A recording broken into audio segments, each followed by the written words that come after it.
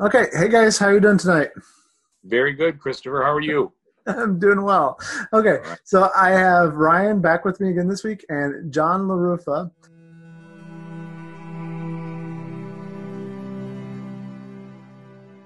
Welcome to Board Game Games, where we talk about everything related to tabletop gaming. In this episode, we interview our guest John LaRufa, Season 1, Episode 2, Solo Gaming. And we're just going to start by letting John introduce himself and tell us what he's playing right now, what he's been up to with games. Yeah, so thanks again, Christopher and Ryan, for having me on the show. I appreciate it. The facts about me is that I've been playing games for almost 20 years, European-style games, etc.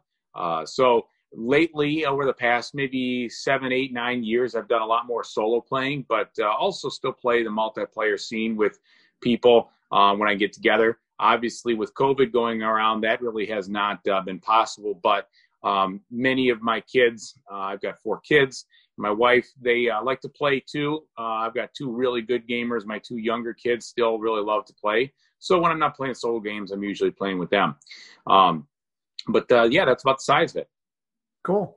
I'm going to ask one question, then I'm going to let Ryan take over. I see behind you, I put Ryan on the spot last week, but I'm going to put you on the spot now. I see behind you Fallout. Yeah. Usually, I think of you as having an impeccable taste in games. That is a very controversial game right there. Yeah. What do you think of that one? So, yeah, I got to give it a sigh there because obviously, I mean, I played it once with my daughter where we played the co-op scenario in the expansion. And then I played it alone solo. And I got to say that as much as I love Fallout, that game is a little bit of a letdown. However, I am still hopeful that somehow they will resurrect it, which is why I haven't sold it. And there is a Fallout expansion coming out pretty soon. I think it's something in California. I can't remember the specific name. But I do like playing it. I do like the Fallout universe. I even bought the Fallout Shelter game recently, and that's actually a lot of fun. There should not be any controversy about that one. No, yeah. But, I just think it's fun to what's that? I'm sorry, Ryan? Is the controversy for Fallout just that it's kind of... Yeah.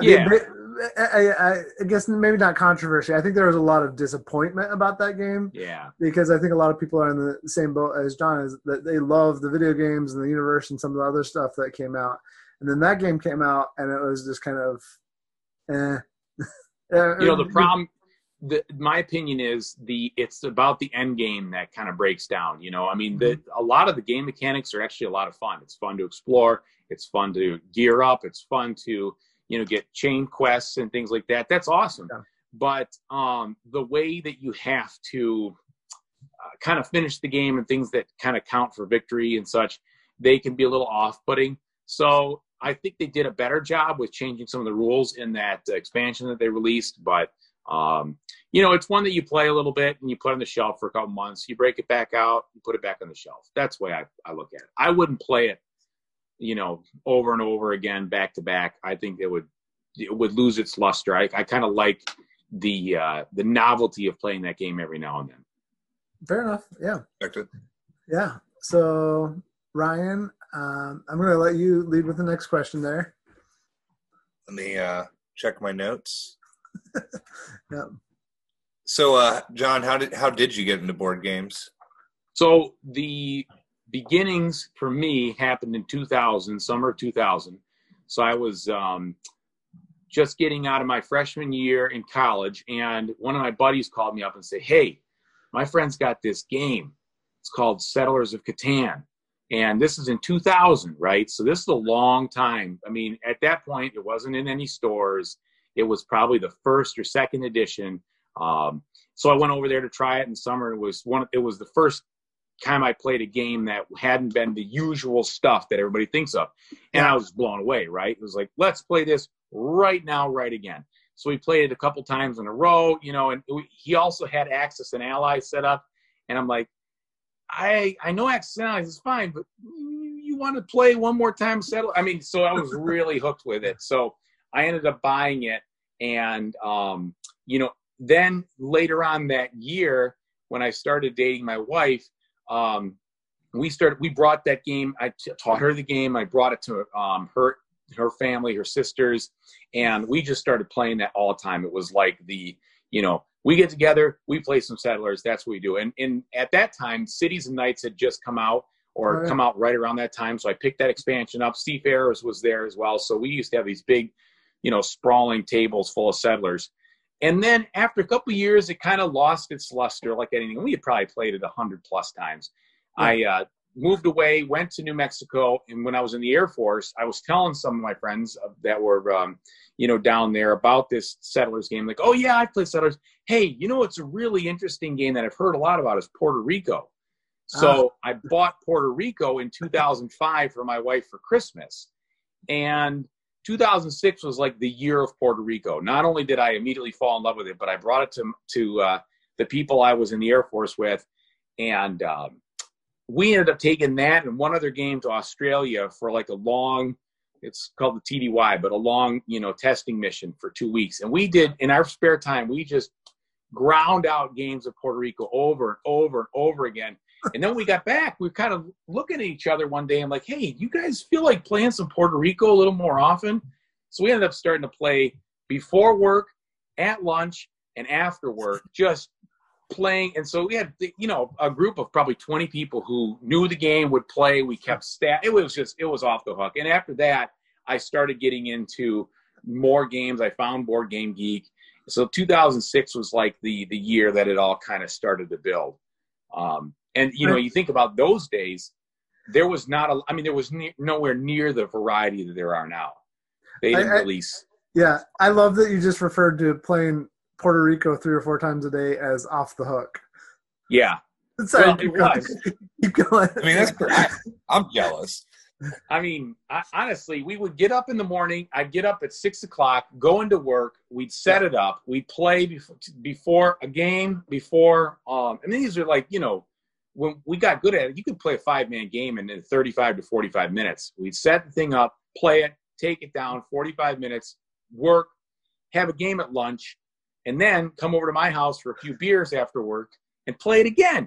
And we do that 4 or 5 times in a week. It was insane how much we played. So, it's one of those things where you really find something that everybody likes. And that game, too, has some serious legs. In fact, even with COVID, I started teaching that to people remotely, friends that had played it way back in the day, but they were out-of-towners. And now we've got a regular Wednesday Puerto Rico game on Board Game Arena because it's so good. Even 15 years later, I still play that. I still have that game of many that I have down here. I've sold a lot of games over my time, but that one stays in the collection for sure. Is it the same copy? Same copy. Oh.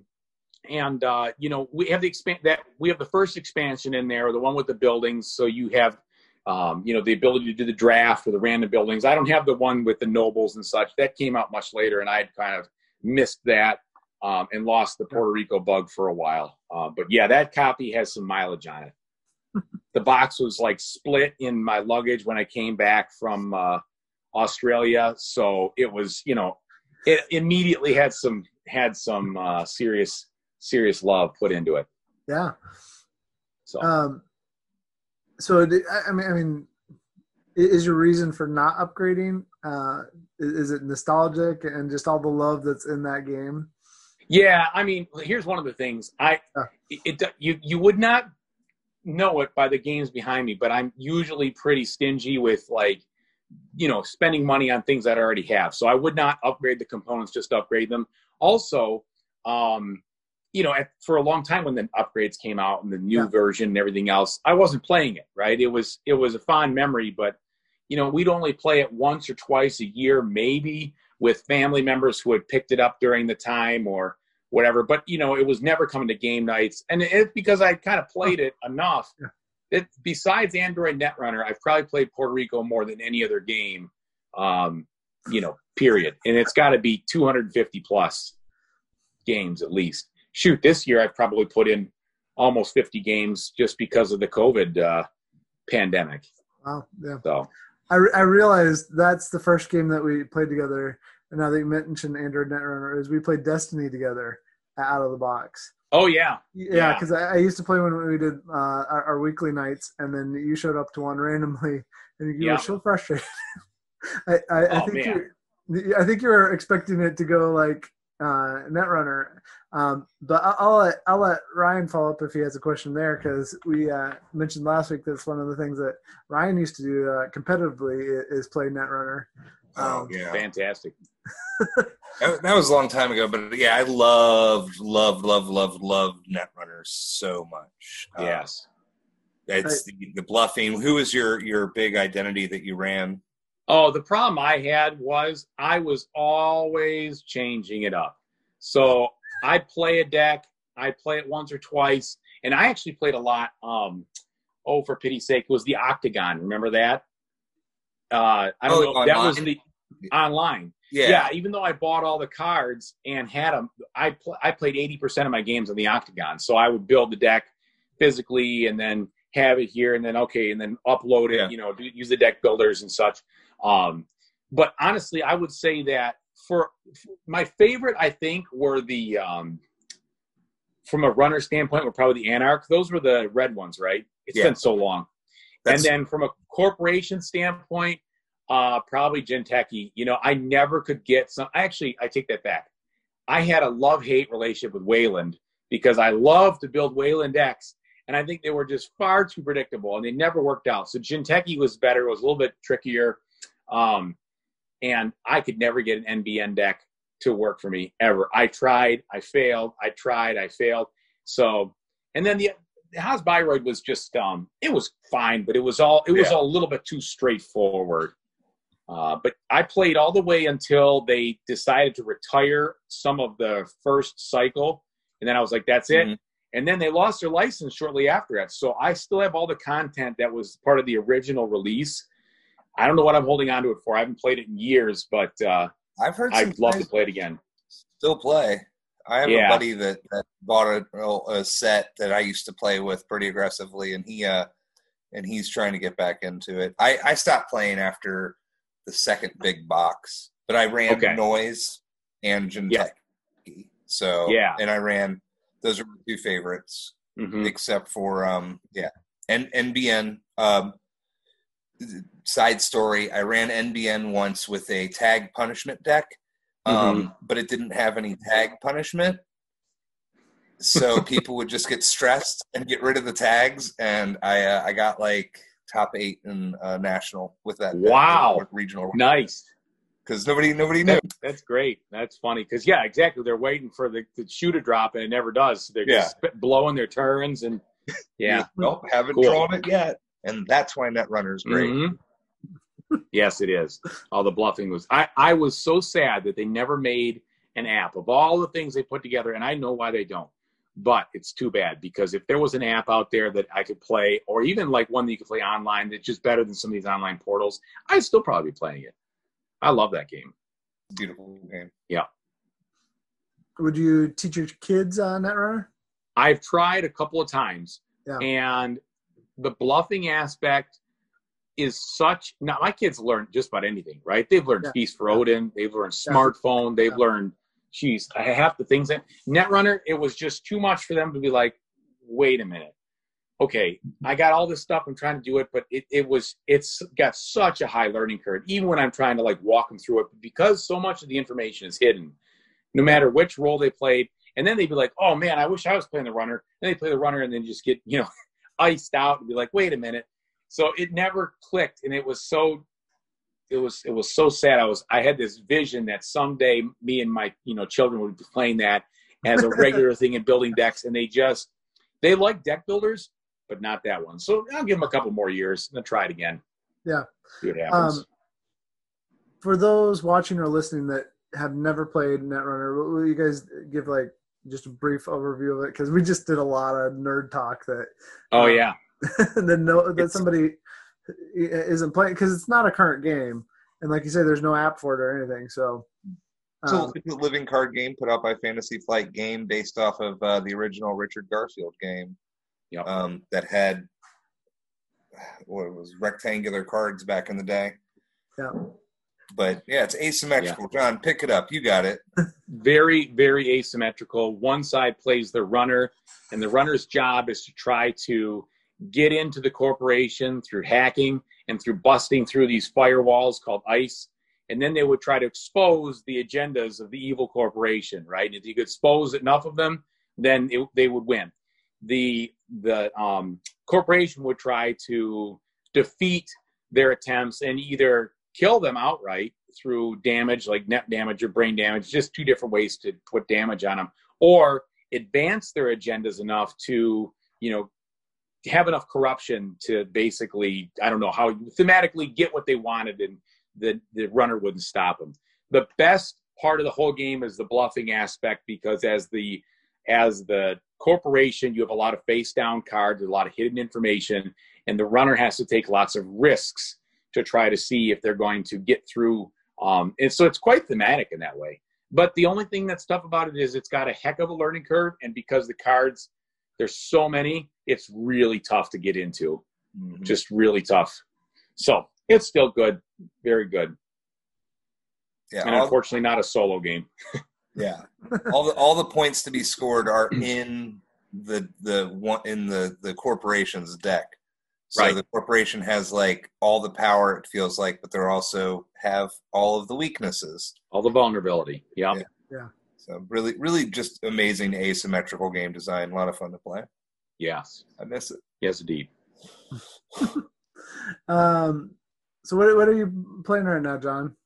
The thing is, I usually play kind of a variety of stuff. It always cycles, right? So right now, recently, I've been playing a lot of Takanu, the Obelisk of the Sun, which is a brand new one. That is a great game. It's great solo. I've only played it solo. The bot that you use, I can't remember what it is, the Takanu bot, he is very easy to run. And so that's a really fun game. Spent time doing that. Played a lot of Smartphone Inc. with my kids, and actually got my wife and my oldest son to play. I kind of tricked him into it a little bit, saying, hey, it's about smartphones, build a smartphone empire. And, of course, he's Mr. Electronics. He's like, okay, fine, I'll try it out. And he actually won the game, enjoyed it. It's like, I don't want to play anymore. Yeah, I'm just fine. So it's just whatever. That's what happens. And then also online, Russian Railroads, I started playing that again, just a blast from the past. You have a copy of it? I do. I have a copy over here. And on the so in the physical version, I have the German railroads and the American railroads. Unfortunately, online in Board Game Arena, it's just the regular. But it's been a lot of fun just to get that back out and churn through some games. Yeah. How long have you had your copy? Since the beginning. I actually bought. Okay. So I got lucky. That was one of the years that for my company, I was traveling in Germany at the same time Essen was happening. So I went to Essen in 2013, just happenstance, right? And bought a copy right there that day. That was on my list. I'm like, I got to get that. I got to get Caverna. There was a couple other ones, but those were, out rushing right in there to try to get my copy of those. And so that was really and it's a great game. One of my favorites. Oh yeah. No, a lot of people love that game. That's another one that has become a holy grail for some people. It's tough to find now, right? Yeah. Unfortunately. Yeah. I think it's gone for like $250 now, which is kind of ridiculous. But yeah, it's not that good. No, it's not. I mean, it's good, but it's not that good. No. So yeah. Anyway. Okay, so your kids played. Did all your kids play Smartphone Inc? Because that's a fairly heavy game. Well, so my two younger ones, my 9-year-old and my 12-year-old, just turned 12. They were playing, and when you have a dad like me, you get into games early, right? So even though the games can be a little bit heavier, they'll still learn it and stick with it and do really well. So the first game we played. My oldest and my two youngest played, and then the second game, my wife and my youngest, and then my youngest daughter played. So yeah, the thing about that game is that it's like Power Grid in a way where you're doing the same steps in the turn, right? Yeah, over and over. And so it's like, okay, I see what I want to do. I see that round didn't go the way I wanted. This is what I'm going to do next time. I'm going to cut my price. I'm going to expand here. So they've been quite competitive. My daughter won against my wife and I, put up, I think it was like 279. So that was quite a good score for, I don't know what is a maximum score, but that beat me by about 40 points. So she was, she had a smirk on her face when she knew what she had in the bag. It was ridiculous. I'm like, I think you're going to win. She's like, I know I'm going to win. This is my time. I've been beaten twice before, and this is it. So they have enjoyed it. We combined the expansion in there last time to flavor it up a little bit, and that wasn't really too much extra complexity, but we enjoyed it. So it's a good one. Definitely recommend. The solo was easy to do too, very easy. Not easy to win. Steve Bott is he's very overpowered, and so but that's okay because he's predictable. So you know what he's going to do, but he's also very effective in doing it. Makes for a good solo experience. Man, I'm just going to imagine it's kind of terrible now that like there's this digital version of Steve Jobs now. And, yeah, and he's a ghost, but somehow he programmed his consciousness and his name is Steve Bott. Well, have you seen the little player figure? It's this little black figure with these hollowed out eyes, so it has this weird look to it. Quite, you know. Can you tell us it's uncanny. People with a turtleneck? No, I think it's just a black piece, like plastic, but no turtleneck. Just you can tell that it was, it's modeled after the powerhouse that is Apple. Yeah, from that standpoint. Yeah. Were you going to ask something, Ryan? Nope. I'm just listening and enjoying. Okay, so I think that's a good segue to. What is the difference between a solo game and a puzzle? How do you demarcate that? Is there really a difference between it being a puzzle and just doing a Sudoku and being a game? How would you define that? Well, I think that they blend together in some ways. So if you have co-op games, a lot of times co-op games can be played solo, and those are essentially puzzles to be solved with some sort of timer, right? Yeah. Timer of cards, timer of bad things happening, whatever, but it's basically a race against the clock style puzzle. And so you get a lot of that, but then you get games where it's not very puzzly.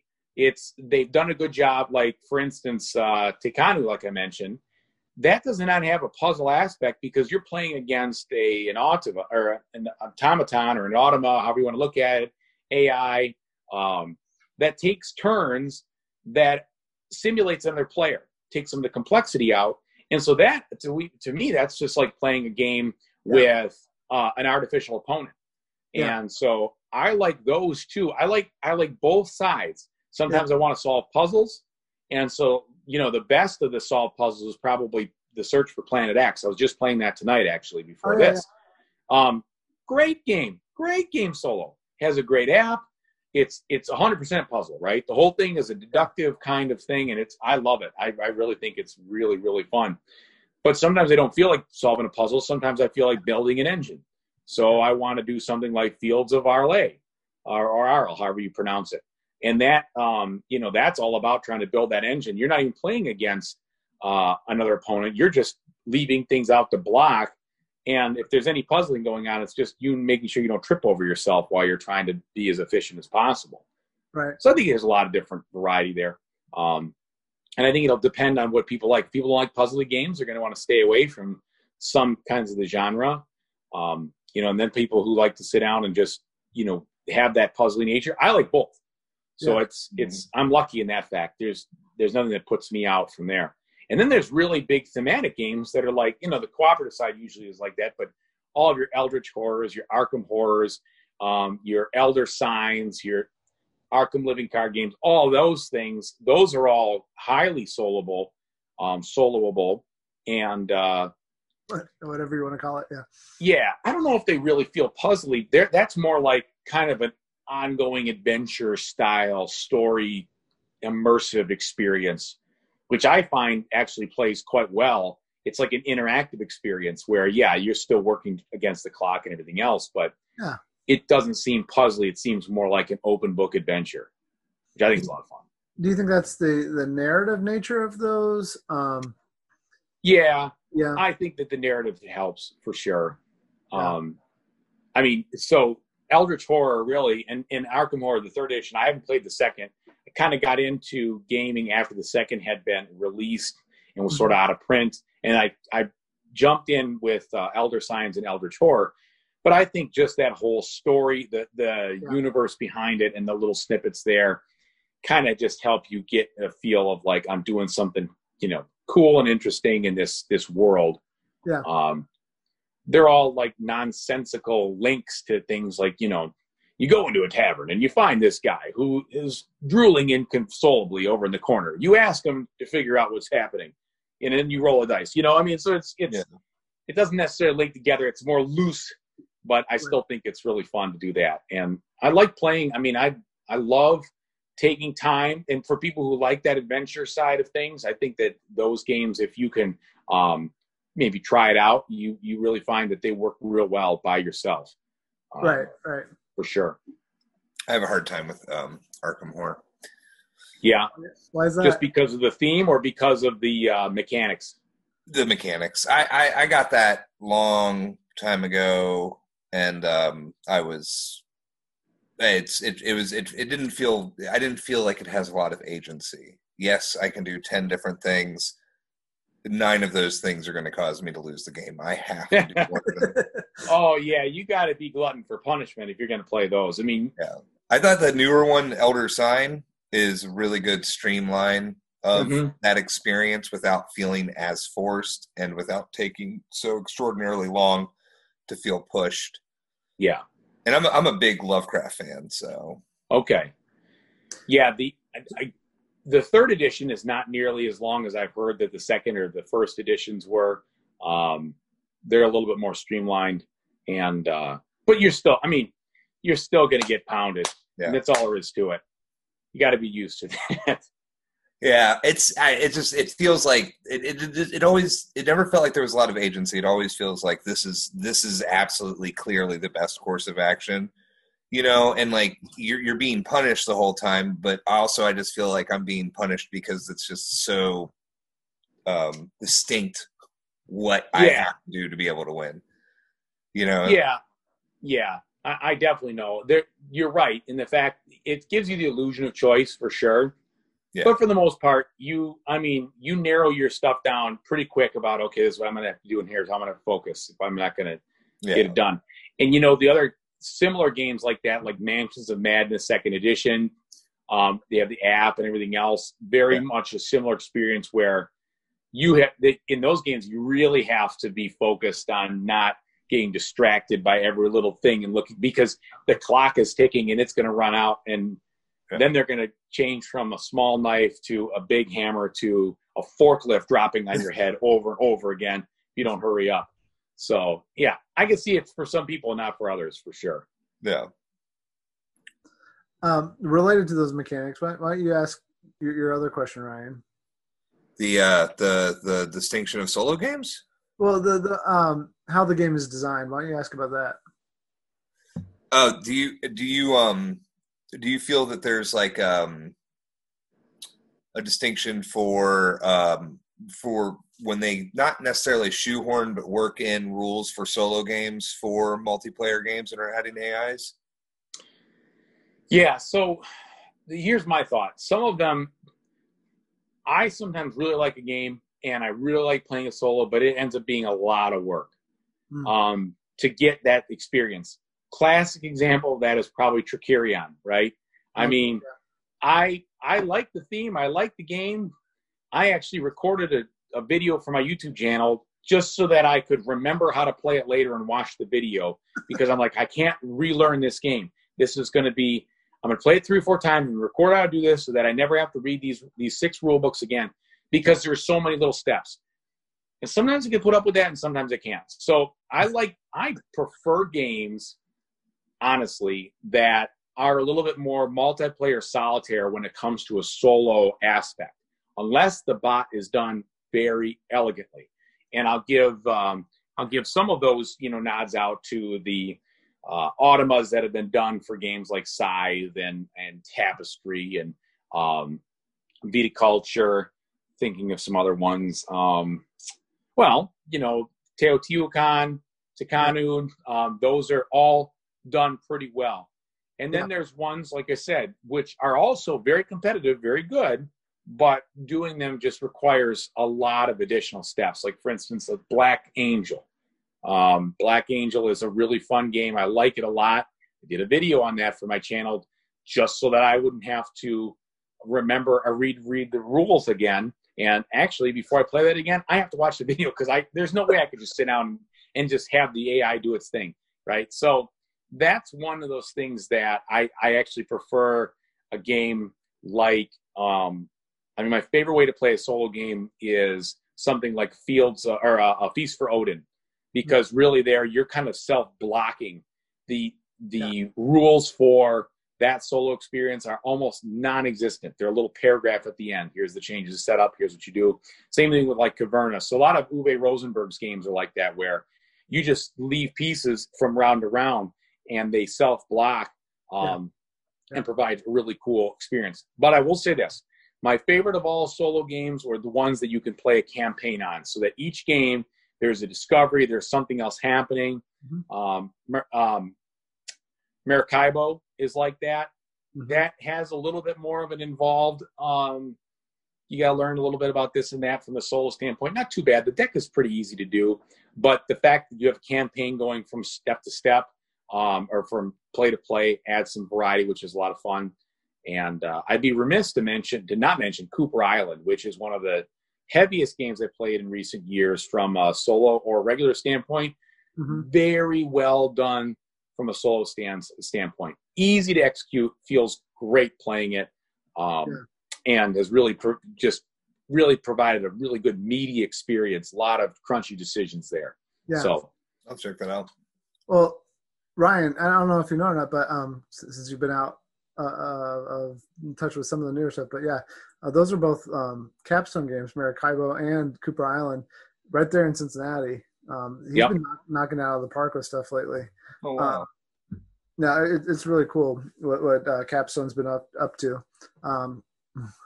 The one kind of crazy thing was he republished Bust, which was a Splotter originally, and made the components slightly nicer, but because they had to pay Splotter for the license and Splotter didn't want to give him a deal on it, it's still a $90 game, and it shouldn't be. but anyway, no. Cooper Island and Maracaibo are great. Maracaibo was by Alexander Pfister. Spiel a few years ago for Isle of Skye, and then since then he's just been doing amazing stuff since then. He did Great Western Trail. Have you played that one, Ryan? Great Western Trail? Yep. No, okay. We'll have to play that one sometime. I played Isle of Skye though with you. Yeah. It's one of the few auction games I like. So, with all that, John, do you think that there are any fun solo games? Do you have recommendations for people that are just getting into this that might want to play a shorter solo game? Sure. I mean, it depends on what you like. The easiest way to dip your toe into a solo game, if you just want to do a quick solo puzzle, is go find a roll and write that you enjoy that has a 1 to 4 player or 1 to 5 player. Like, there you go. Like Cartographers. There's even an app on that one now. So that's a great one. And another one that's really good is Welcome To. That plays pretty well. Yeah. The newer solo is a little better. It requires a little more thinking as far as like executing it. And Railroad Inc.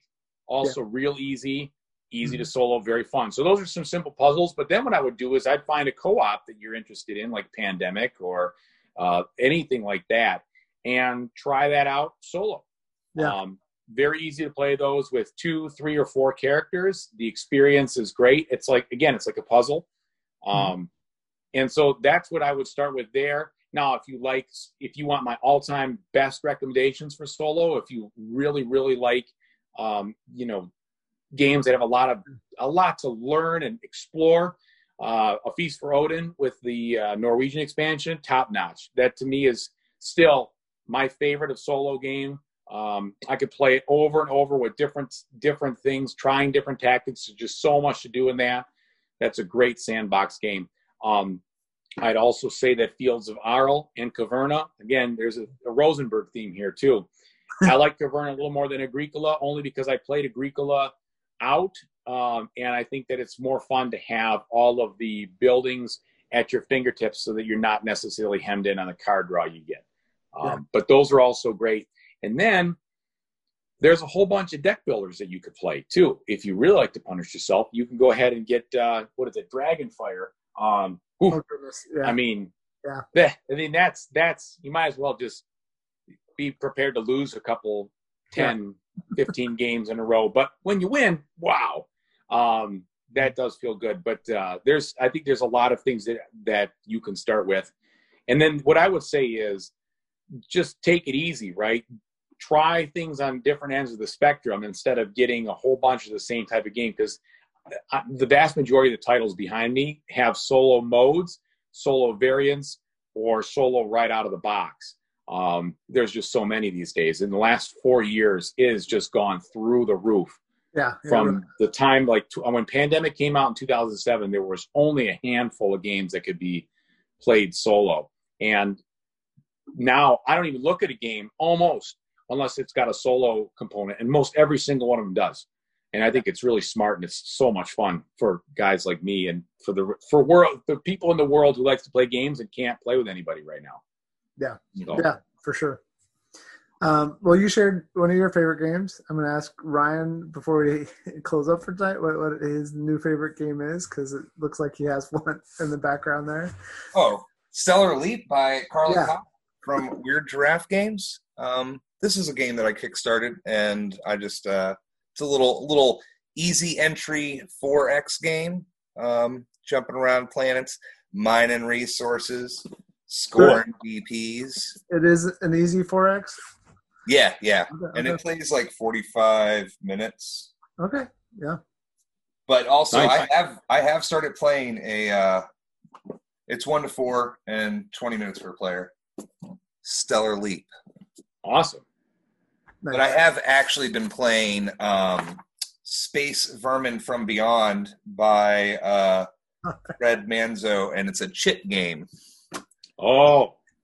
So that's box art for that, so we can see that? It came in a plastic bag. Okay. Yes. And I actually really like chit games. I like to get my readers on and my tweezers.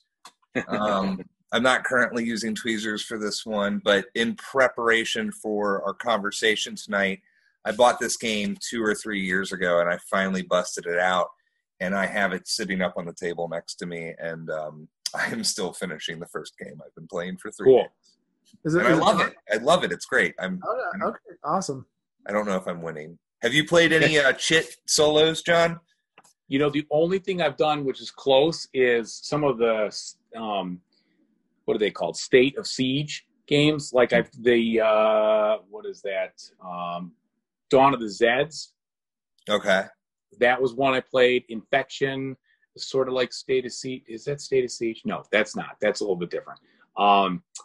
That is about the closest I've come. And then I would give, I don't know if it's chit games, but it's pretty close. Some of the GMT stuff, like the coin games. Mm-hmm. Now, if you want, I love coin games. I wish I could play those with more people, because honestly, yeah, that's a solo game and you could do it, but you want to talk about having to learn 4 different ways to play the game. Yeah. And you spend more time.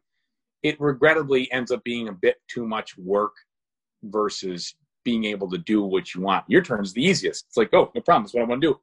Then I got to figure out, okay, flow chart, this, that guy, the card. It got a little better with Gandhi with the Anjuna deck. But yeah, I do appreciate those kind of games too. Labyrinth, that's another one that I really like. That's a fantastic game. Yeah. Every time I ask my friends if they want to play a coin game, they ask me what it is. I explain it, and they tell me no. That's why I'm moving back. You can't.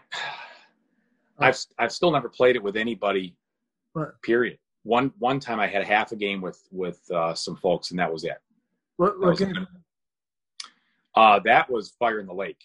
All right, that's the one I really want to play. So we're just gonna have to drive back up after COVID's over, and Ryan and I will play with you sometime. Yeah. All right. I don't have my Fire in the Lake anymore. I actually sold it because I replaced it with Gandhi. Okay. And I think Gandhi's really good. Really good. Okay. I've heard Cuba Libre is the good intro one, which I really wanted to try. Yeah. And I was supposed to play that, but then I played I'm not going to be able to remember the name, and it's embarrassing. So never mind. But it was 13-hour long game. In the Name of the Queen, I think. Wow. Okay. That's a long time. It was good. It was good. I really love what GMT pushes out. So. Yeah, I do too. I appreciate this stuff. And Space Corp. I mean, great for me. I like Space Corp. Love playing that solo too. That's a different type of GMT. I haven't never tried that one solo. Okay. I have Talon. I picked up Talon instead of Space Corp. Now, I never played Talon. I'd like to try it someday and see if I'd like it. I like it because I am exceptionally bad at it. There you go. Built-in challenge. Yeah. Well, thank you, John. We really appreciate it. You want to give a shout out to your channel? Yeah, I mean, I publish a lot of things on YouTube, but just under John LaRufa. You just search for it. And mostly it's focused on solo games, playthroughs, unboxings, those types of things. I also put some of my music up there. I write electronic EDM music, so got a little bit of that. But I love teaching people how to play solo games and giving people kind of a window in to say, hey, is this something that you'd like to do? So I've got, episodes like Straight Up Solo that just talk right about, like, is this game good as a solo game? And then I've got some rules, speed throughs, and things to try to get people back to the table. So feel free to check it out. Yeah, I think that I was looking through. I think that some of your rules speed through. A lot of people are using those and liking those. I stopped doing them in fast motion because people couldn't keep up. But now the new ones are just regular speed. But I would encourage anybody to just speed right on through because it's all about refreshing you so you can get back to the table as fast as possible. Yep, that is an awesome service. I am a firm believer telling people to learn a game. Find a YouTube video, open the rule book, watch the YouTube video, reference the rule book. Yeah. And thank you for doing that. It's been my pleasure. It's a labor of love. Yeah. A labor of love. Well, awesome. Thanks again. And thank you guys. Yep. We'll talk to you both later. All right. Take it easy. Bye. See you, John.